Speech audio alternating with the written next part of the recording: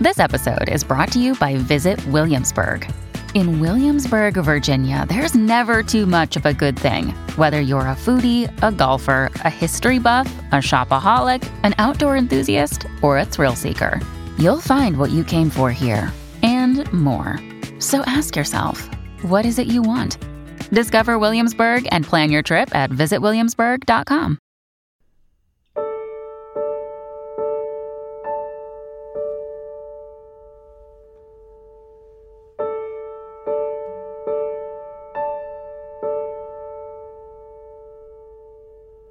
Rage, rage, rage at the dying of the light. So I want both of those. I've had a little bit of rage already, but maybe I could use a little more. But mostly I want to go serenely, feeling I've had a pretty good life. It's time. So that's doing it with dignity, if you want to call it that. And we welcome you to this edition of Tuesday People, the podcast. I'm your host, Mitch Albom, the author of the book Tuesdays with Morrie, upon which this podcast is inspired. And it's 25 years since that book came out. And we're celebrating that and the lessons that still seem to resonate and make a lot of sense that I learned by Morrie's side as he was dying from Lou Gehrig's disease. And we had a chance to take one last class together and what's really important in life once you really know you're going to die. And that's particularly pertinent to today's show. I want to say hi to Lisa Goich, my friend and producer of the program. Lisa, good to see you as always. Always nice to see you.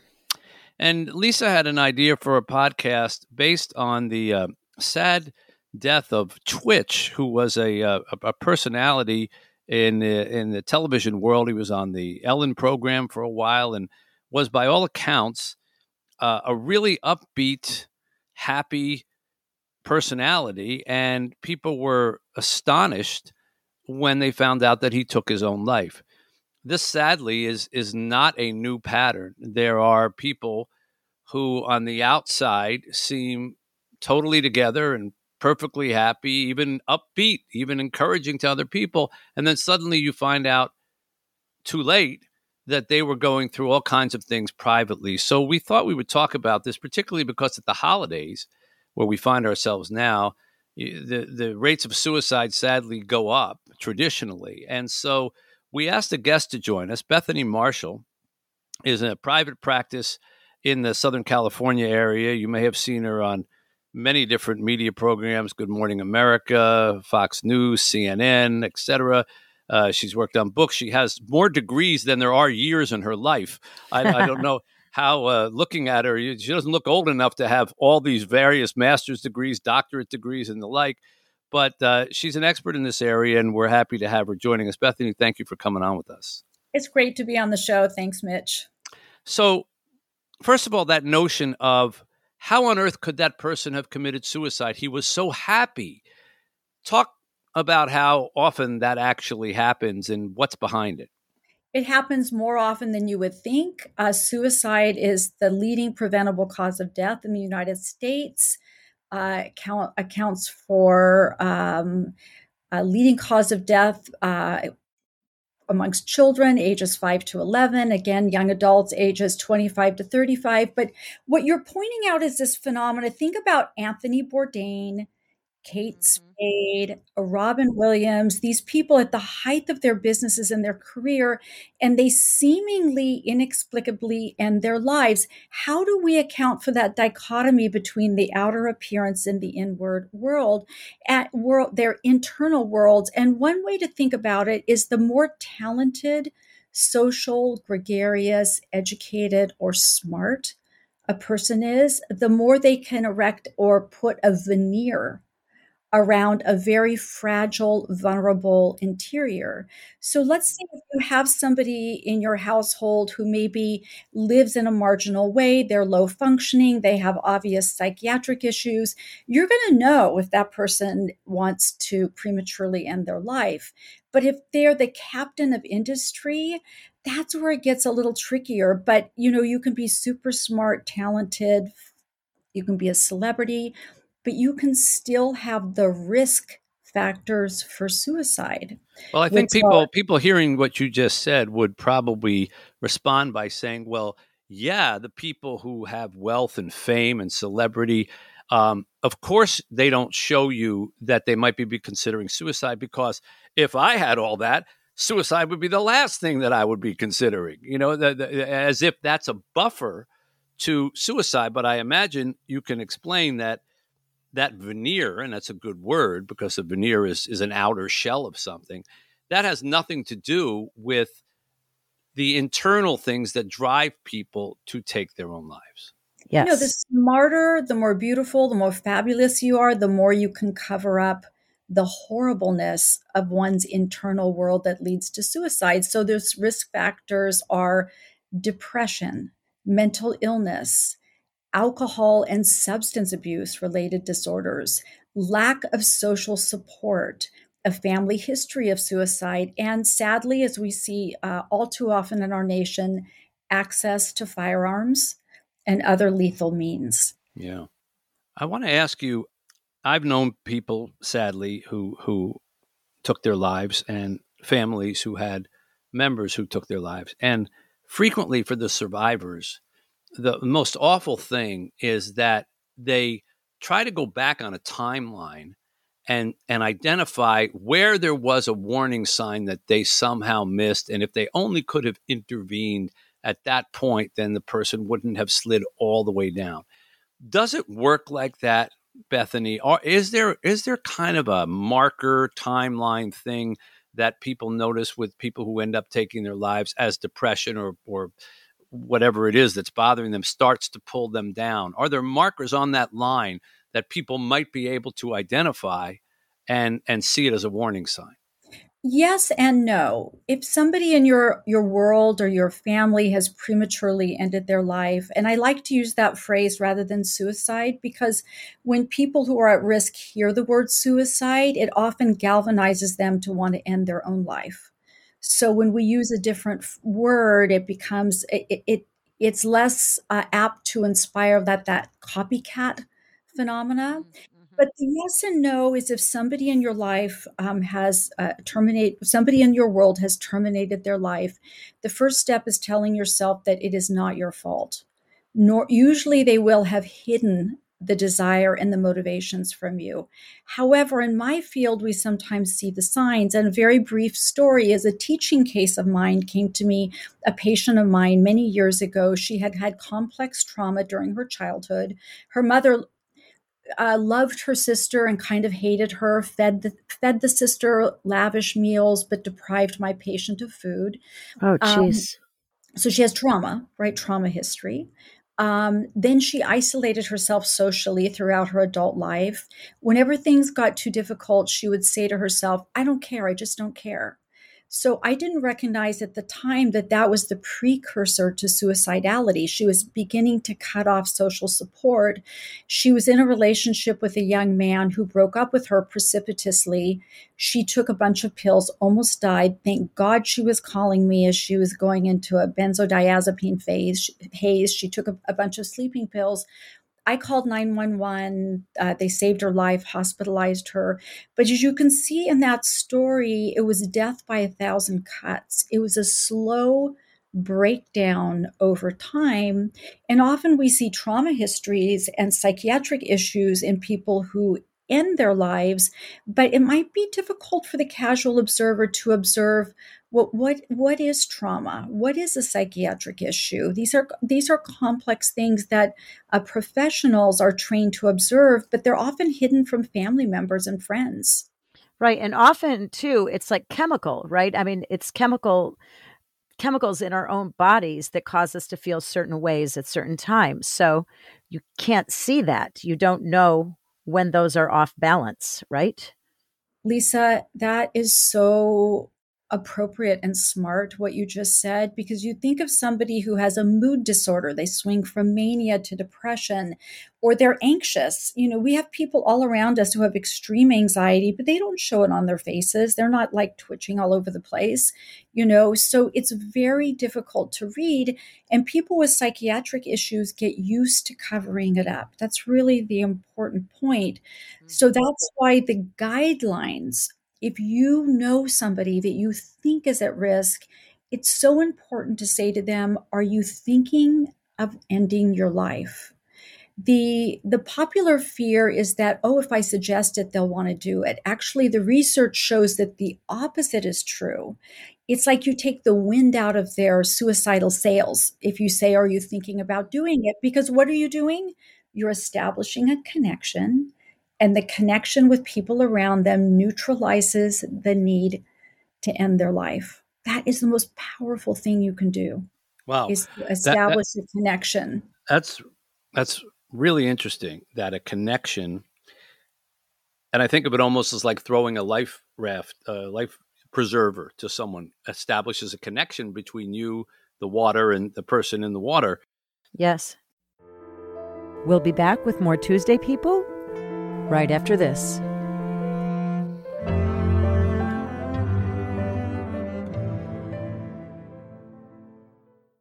When you need mealtime inspiration, it's worth shopping Kroger, where you'll find over 30,000 mouth-watering choices that excite your inner foodie. And no matter what tasty choice you make, you'll enjoy our everyday low prices, plus extra ways to save, like digital coupons worth over $600 each week. You can also save up to $1 off per gallon at the pump with fuel points. More savings and more inspiring flavors make shopping Kroger worth it every time. Kroger, fresh for everyone. Fuel restrictions apply.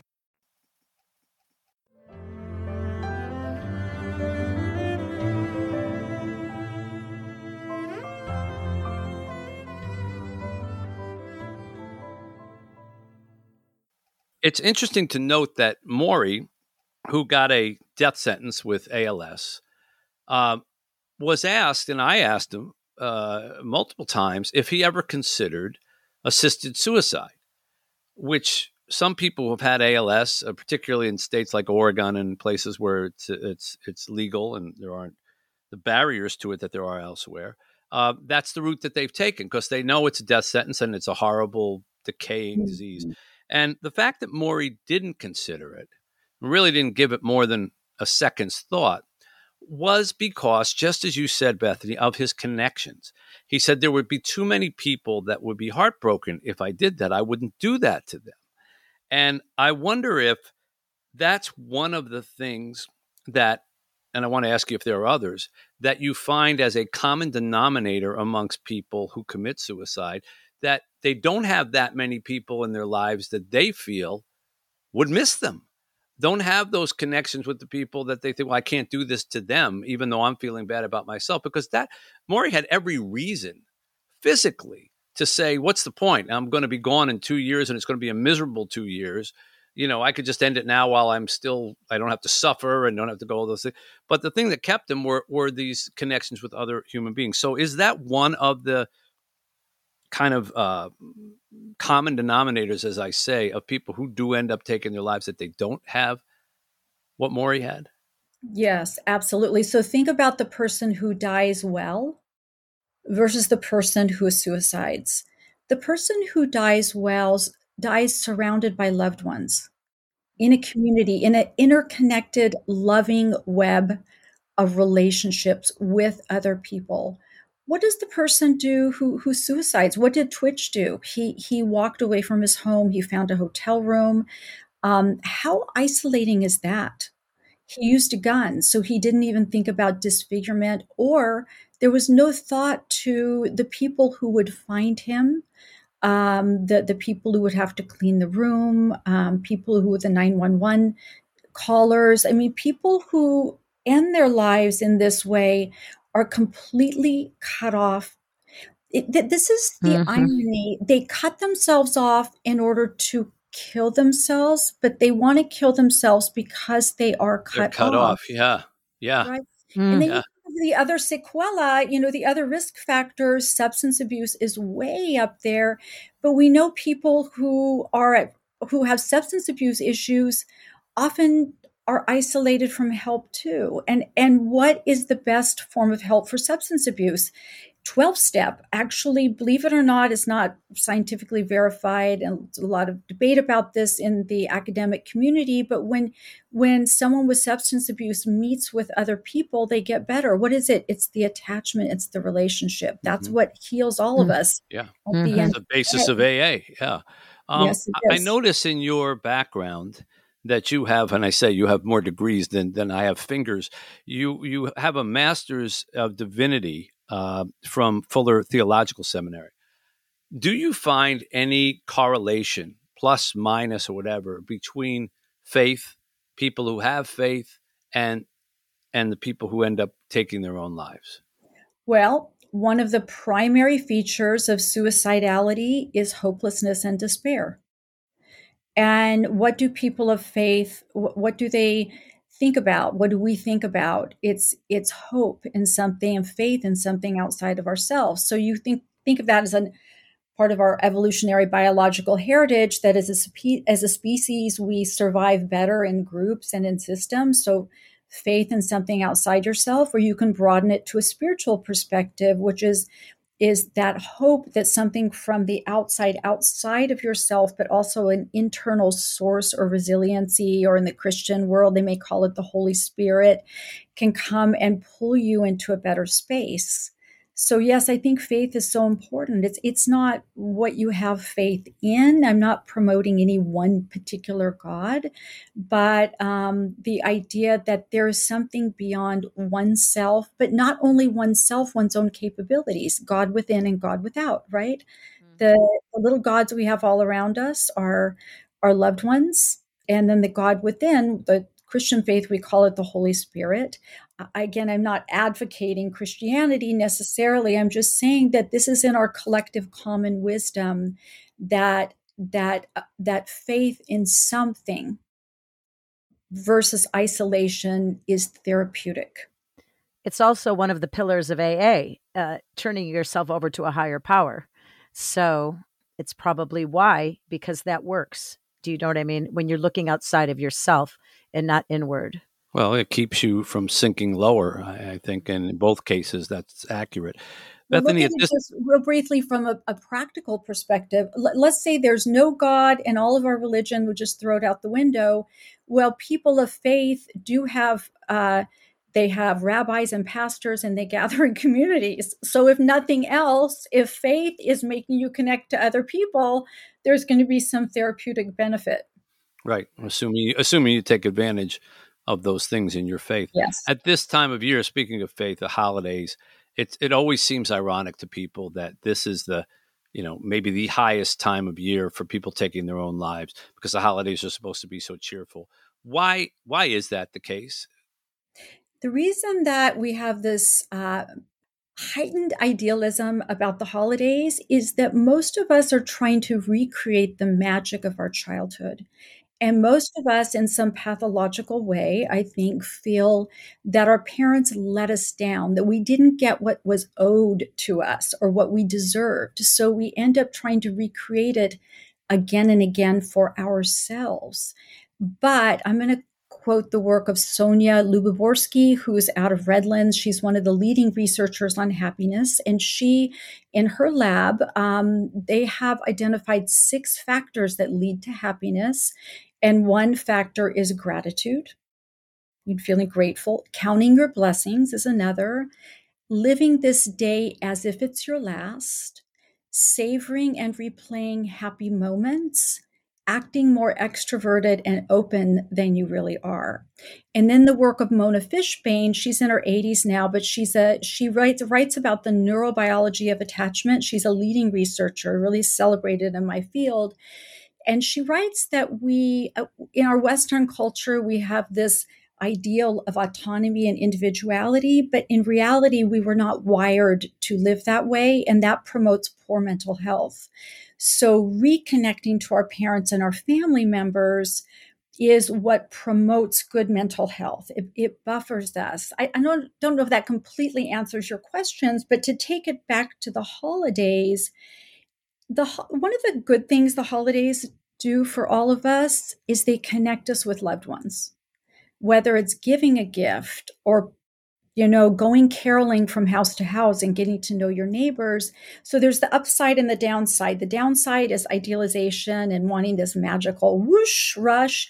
The upside is the reconnection and the meaning that comes through reconnection. Well, are the heightened suicides at this time of year then reflective of people who don't feel those connections or don't feel that they're getting to recreate the holiday better for themselves, or do they just feel that other people are enjoying it and they're not, and they feel locked out of the holiday season, especially the commercialization of it, where every commercial you look at has all these happy people with scarves and out in the snow giving each other new cars and everything. It's really, really easy to feel like, well, that's not my world, but that must be everybody else's, and I don't belong, and so, I don't want to be here anymore.